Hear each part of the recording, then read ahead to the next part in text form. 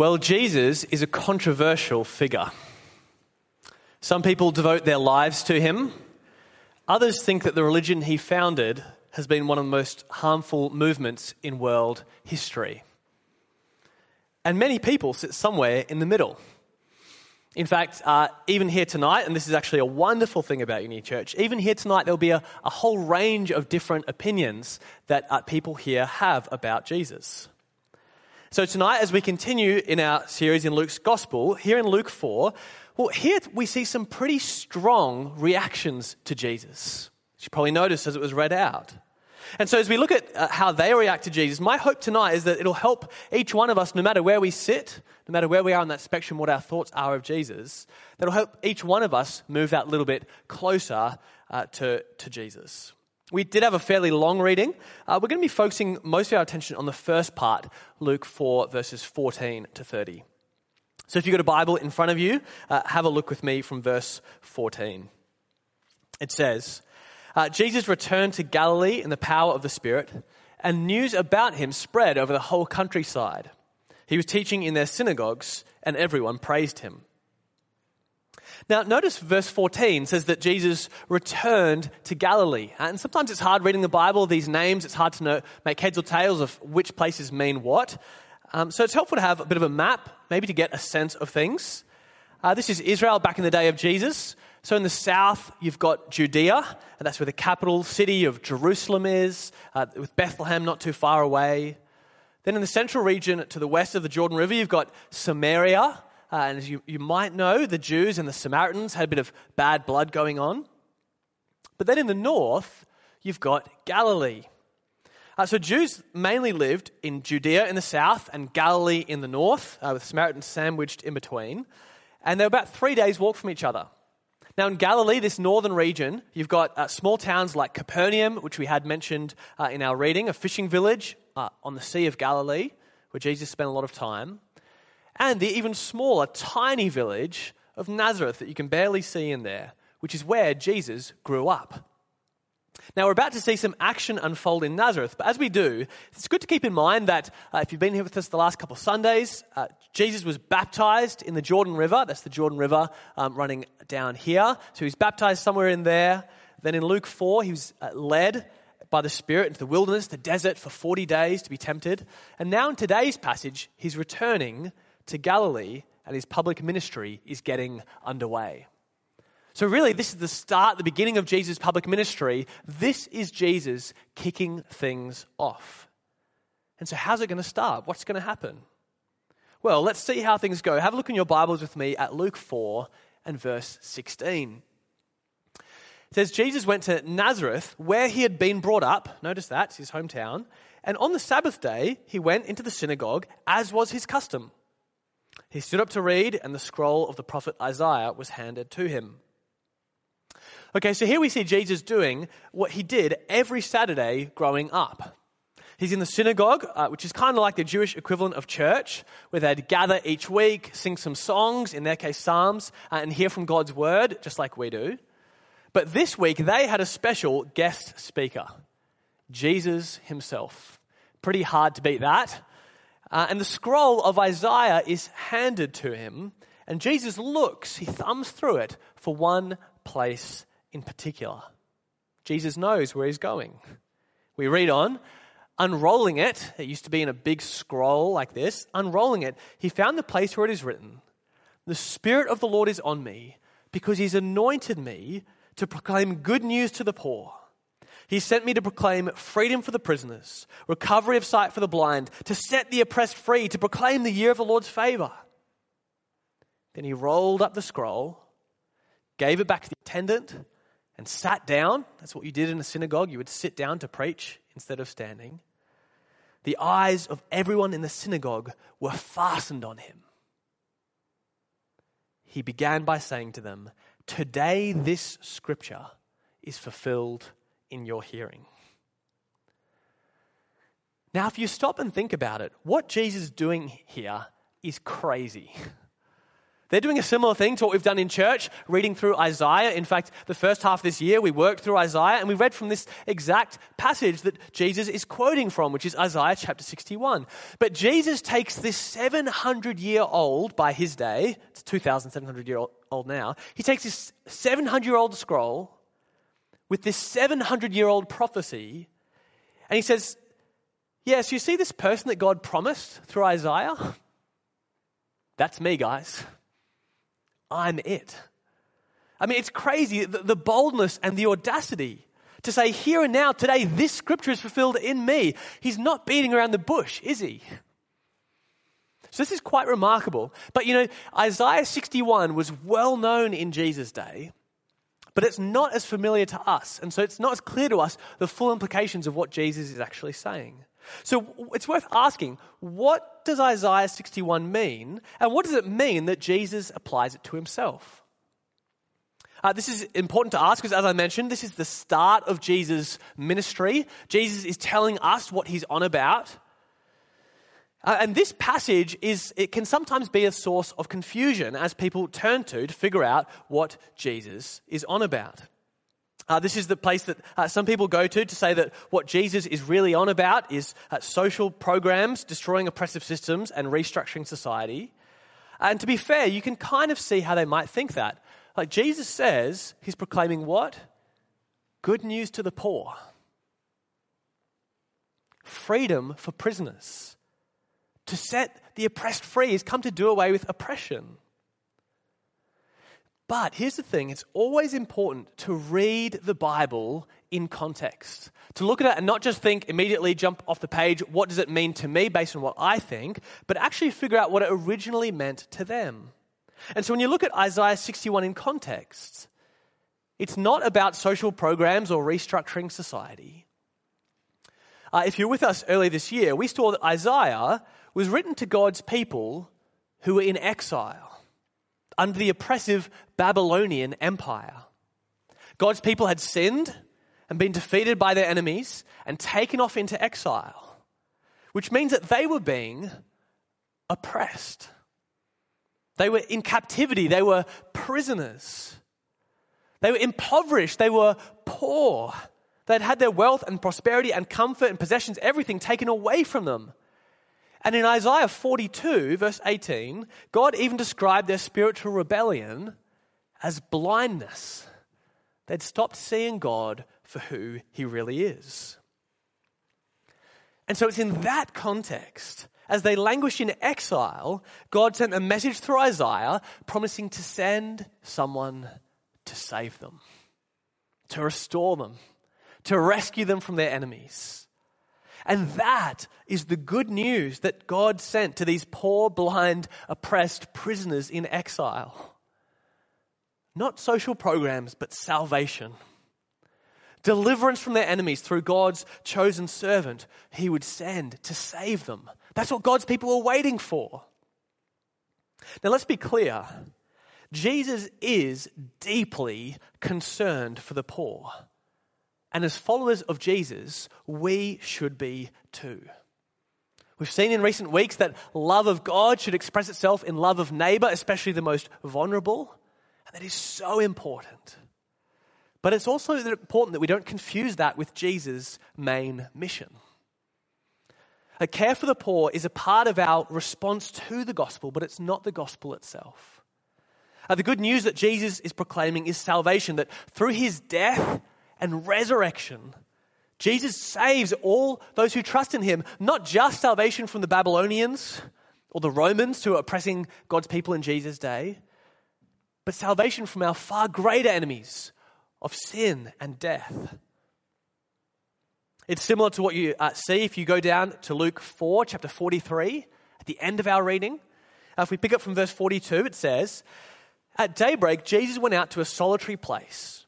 The people were looking for him, and when they came to where he was, they tried to keep him from leaving them. But he said, 'I must proclaim what?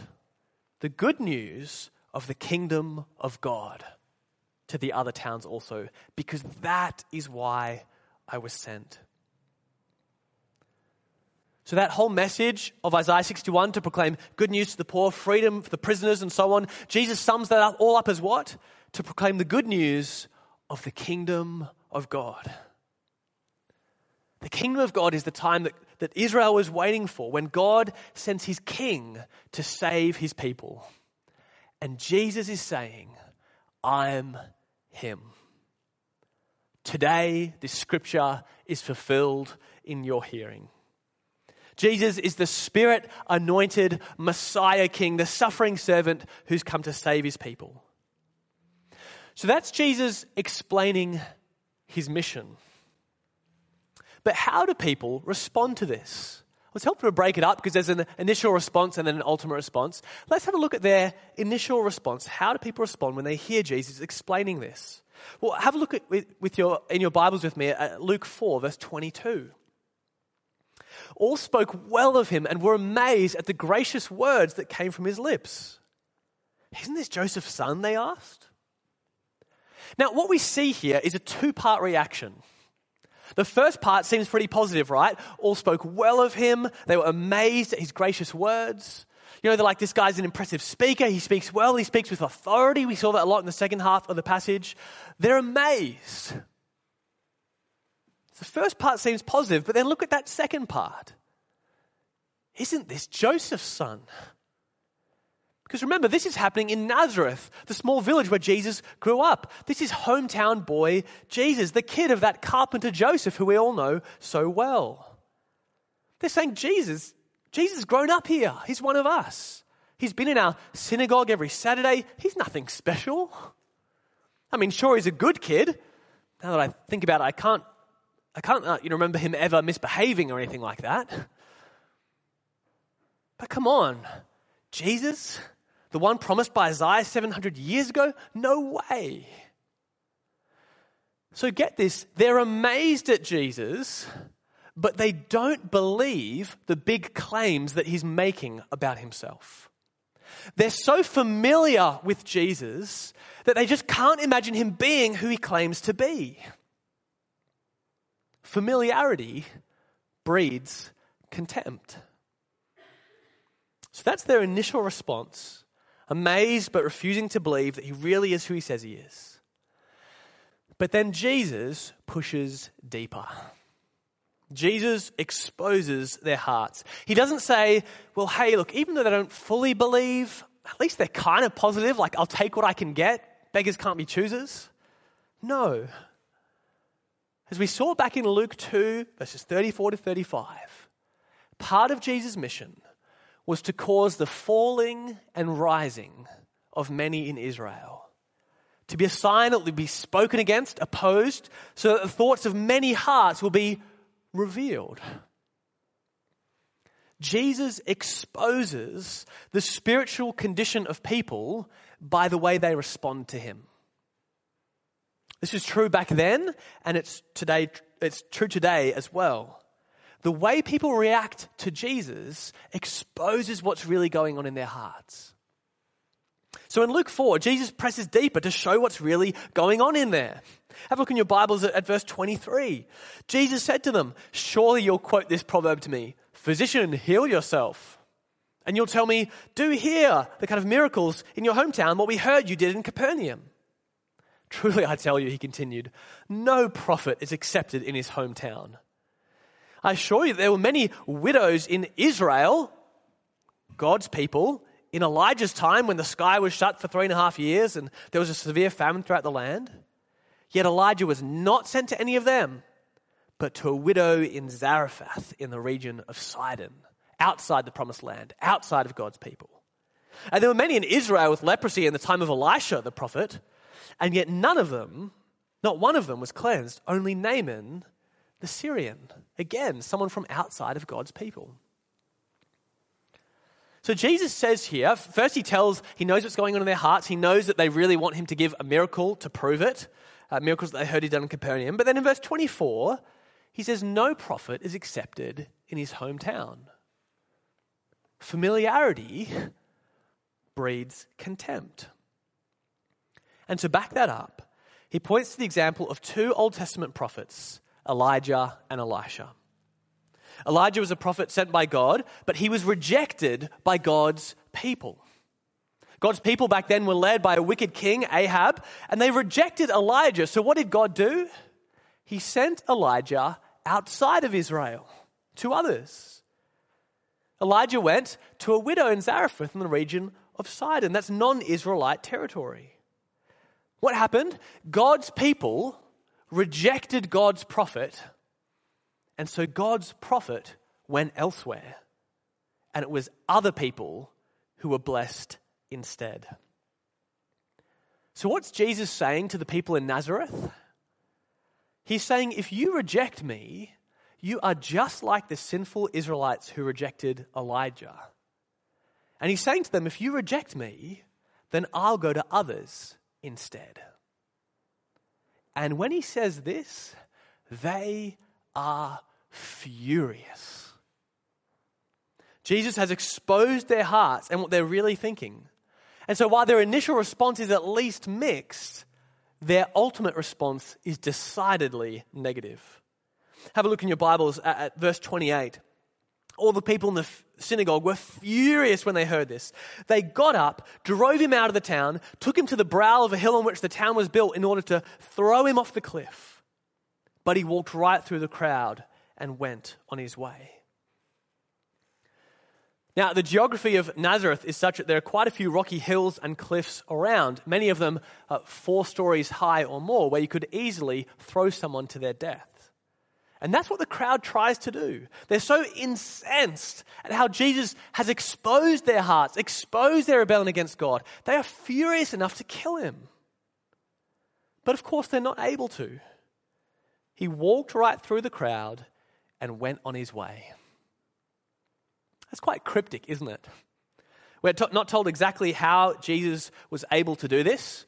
You can just imagine Luke talking to one of the eyewitnesses who saw this happen and going, so what happened? Tell me about it. And they're like, yeah, we were taking him up to the brow of the cliff to throw him down. And then he was just gone. And Luke's like, what? How'd that happen? And I don't know. It's mysterious. It's kind of similar to what we see in John 7:30, where it says, at this they tried to seize Jesus, but no one laid a hand on him because his hour had not yet come. Jesus' hour would eventually come. He would eventually be killed by those who hated him when he was crucified and died on a cross. But that time had not yet come. But we shouldn't let it escape our notice that such deadly opposition to Jesus is being foreshadowed even here in Luke 4 at the very beginning of Jesus' public ministry. So their initial response was amazement, but as Jesus pressed deeper, he exposed what was really going in their hearts, and their ultimate response was an outright rejection of Jesus. Now that's quite a striking start to Jesus' public ministry, isn't it? And as we look at how people respond to Jesus back then, there are 3 warnings for us here today. 3 warnings for us as we today think about Jesus and how we respond to him. And the first warning is, familiarity breeds contempt. Why is it that the people in Nazareth rejected Jesus? They were too familiar with him. Isn't this Joseph's son? We know this guy. He can't be that special. Familiarity breeds contempt, or at the very least, complacency. And that danger is alive and well today. Let's think about 2 different examples of how it could manifest itself. Maybe you're here tonight and you've had some kind of Christian upbringing or went to a Christian school. You know, for the last 4 years, before coming to Uni Church, when I worked at UWA, I met a lot of students who had gone to Christian schools, and because of that, they felt like they kind of knew Jesus. Yep, Christianity, been there, done that. Boring, not for me. But as we chatted further, this happened time and time again. It happened every single time. It became clear that they hadn't really engaged the real Jesus. Been to an Anglican school or a Catholic school, whatever else it might be. They'd sat through moralistic chapel services and classes on how to be a nice person. But they hadn't actually engaged with the Jesus that we find in the Gospels. Christian schools will almost never give you that. And so, like a non-mRNA vaccine, the old school kind, they had just enough of the dead virus, they had just enough of dead Christianity to inoculate them against the real, vital, living thing. So if you're here tonight and you've been to a Christian school or had some kind of Christian upbringing, please be careful not to write Jesus off before you've even investigated him for yourself. Be mindful of how familiarity breeds contempt. Often in these conversations, people would share how they don't think they could be a Christian because they're more about evidence and seeing for yourself rather than blind faith like Christians. And I'd often ask them, that's so interesting. I think it's great that you care about the evidence. So have you investigated the evidence for Jesus for yourself? Oh, no. So often people will just believe based on blind faith the vague things that they've absorbed about Jesus without actually looking for themselves. So that's one scenario where it might come up. Familiarity breeds contempt. But here's a second example of where it might come up.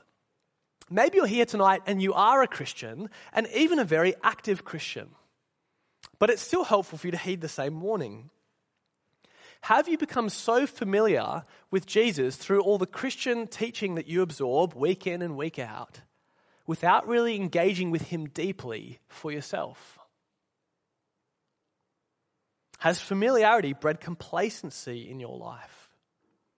If someone's exploring Christianity for the first time, we say the best thing they can do is read the gospel for themselves, rest with Jesus firsthand. But that's true for Christians as well. I wonder, have you read through the 4 gospels for yourself as an adult? Have you done that ever? Have you done it recently? With an active mind and an open heart to really know Jesus and walk with him every day. Now, I think it's a great habit for even every year as a Christian. If you're going to have Jesus at the center of your life, go through all the Gospels every year. Keep going, keep soaking. You'll keep finding new depths and insights into Jesus' person and character that you haven't seen before. Don't fall for the trap, even if you're a Christian. Don't fall for the trap of, I'm familiar with Jesus. What if you said to yourself, over the next few months, you know what? I'm going to work my way through Matthew, Mark, Luke, and John. I'm going to mark it up, and I'm going to ask questions, and I'm going to drill my hub leader with them, and I'm going to make it my mission to really get to know this Jesus who I say is at the center of my life. Wouldn't that be awesome? So that's the first warning from this passage. Familiarity breeds contempt. The second is that it's not enough to be impressed. Do you remember back in verse 22, the people's initial response to Jesus is that they spoke well of him. They were even amazed. But their reaction shows that it's possible to be impressed with Jesus without actually believing the claims that he makes about himself. And I've got to say, this is a common trap to fall into. I've met a lot of people who aren't following Jesus, and yet they're very impressed at Jesus' moral teaching and example. They're very impressed at his remarkable influence on Judeo-Christian heritage and human rights and all those wonderful things, and the care for the poor and justice and all these things we've inherited from Jesus. But the claims that he makes about himself, no, I don't think too much about those. They don't take seriously his claims to be the Son of God, prophesied by Isaiah. But here's the thing. That's just not the real Jesus. If Jesus was a good moral teacher, no one in Nazareth would have been offended at him. They wouldn't have wanted to kill him. You see, Jesus didn't just teach morality. He made exclusive truth claims about himself. Luke 4:21, today this scripture is fulfilled in your hearing. Jesus says that he is the center point of history, the Son of God. Those are huge claims, not just moral teachings. As C.S. Lewis famously writes, I'm trying here to prevent anyone saying the really foolish thing that people often say about him. I'm ready to accept Jesus as a great moral teacher, but I don't accept his claim to be God. That is the one thing we must not say. A man who was merely a man and said the sorts of things Jesus said, including in Luke 4, would not be a great moral teacher. He would either be a lunatic, on the level with the man who says he's a poached egg, or else he'd be the devil of hell. You must make your choice. Either this man was and is the Son of God, or else a madman or something worse. You can shut him up for a fool, you can spit at him and kill him as a demon, or you can fall at his feet and call him Lord and God. But let us not come with any patronizing nonsense about his being a great human teacher. He has not left that open to us. And that's certainly true of the Jesus that we meet here in Luke 4, isn't it? So that's the second warning from this passage. It's not enough to be impressed with Jesus. We have to take seriously his claims about himself. Familiarity with Jesus is not the same as faith in Jesus. Faith in Jesus will save you. Familiarity with Jesus will not. Now, the third warning from this passage is that if we reject Jesus, he might just give us what we want. Now, this is a scary thought, but it's important for us to confront. In Luke 4, Jesus is rejected, and he gives them what they want. Now, Nazareth is where Jesus grew up. It's where he started his ministry. But after they reject him in Luke 4, we have no record in any of the Gospels of Jesus ever returning to Nazareth again. In fact, Matthew 4:13 says, leaving Nazareth, he went and lived in Capernaum, which was by the lake in the area of Zebulun and Naphtali. Jesus left and he didn't go back. Jesus will not stay long where he is not welcome. Just like Elijah, if they didn't want him, he'd go somewhere else. He gave them what they wanted. And it's a scary thought that the same thing could happen to some of us who are here tonight. You might even be here tonight thinking, I am not coming back again. I want nothing to do with this Jesus guy. But please don't let that be you. Jesus' heart, Jesus' desire is that you would be saved. In fact, that's the very reason he left Nazareth, not simply to judge them, but to save others.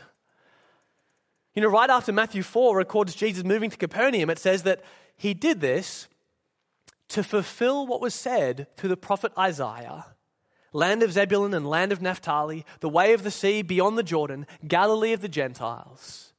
The people living in darkness have seen a great light.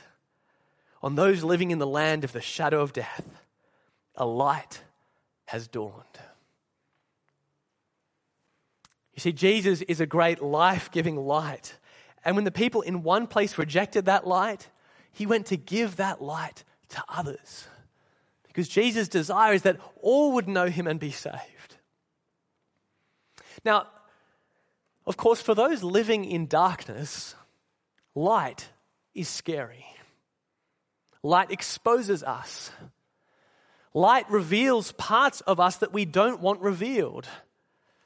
It reveals the selfishness and sin and pride in our hearts. And if you're anything like me, that is not a comfortable thing.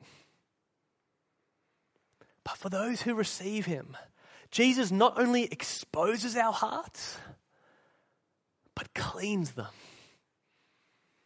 For those who trust in him, Jesus not only reveals our sin, but forgives it.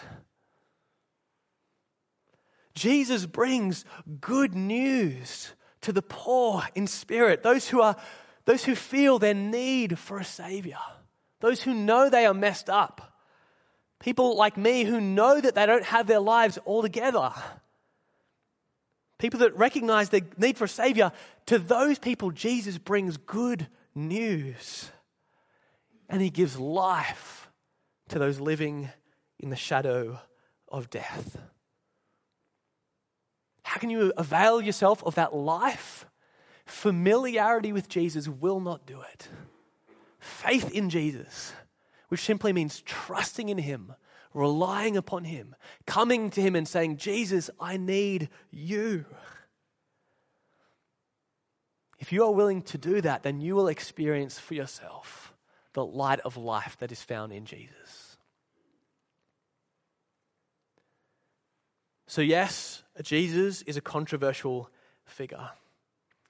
But if you're willing to trust him for who he says he is, I guarantee he will change your life. Let's pray together.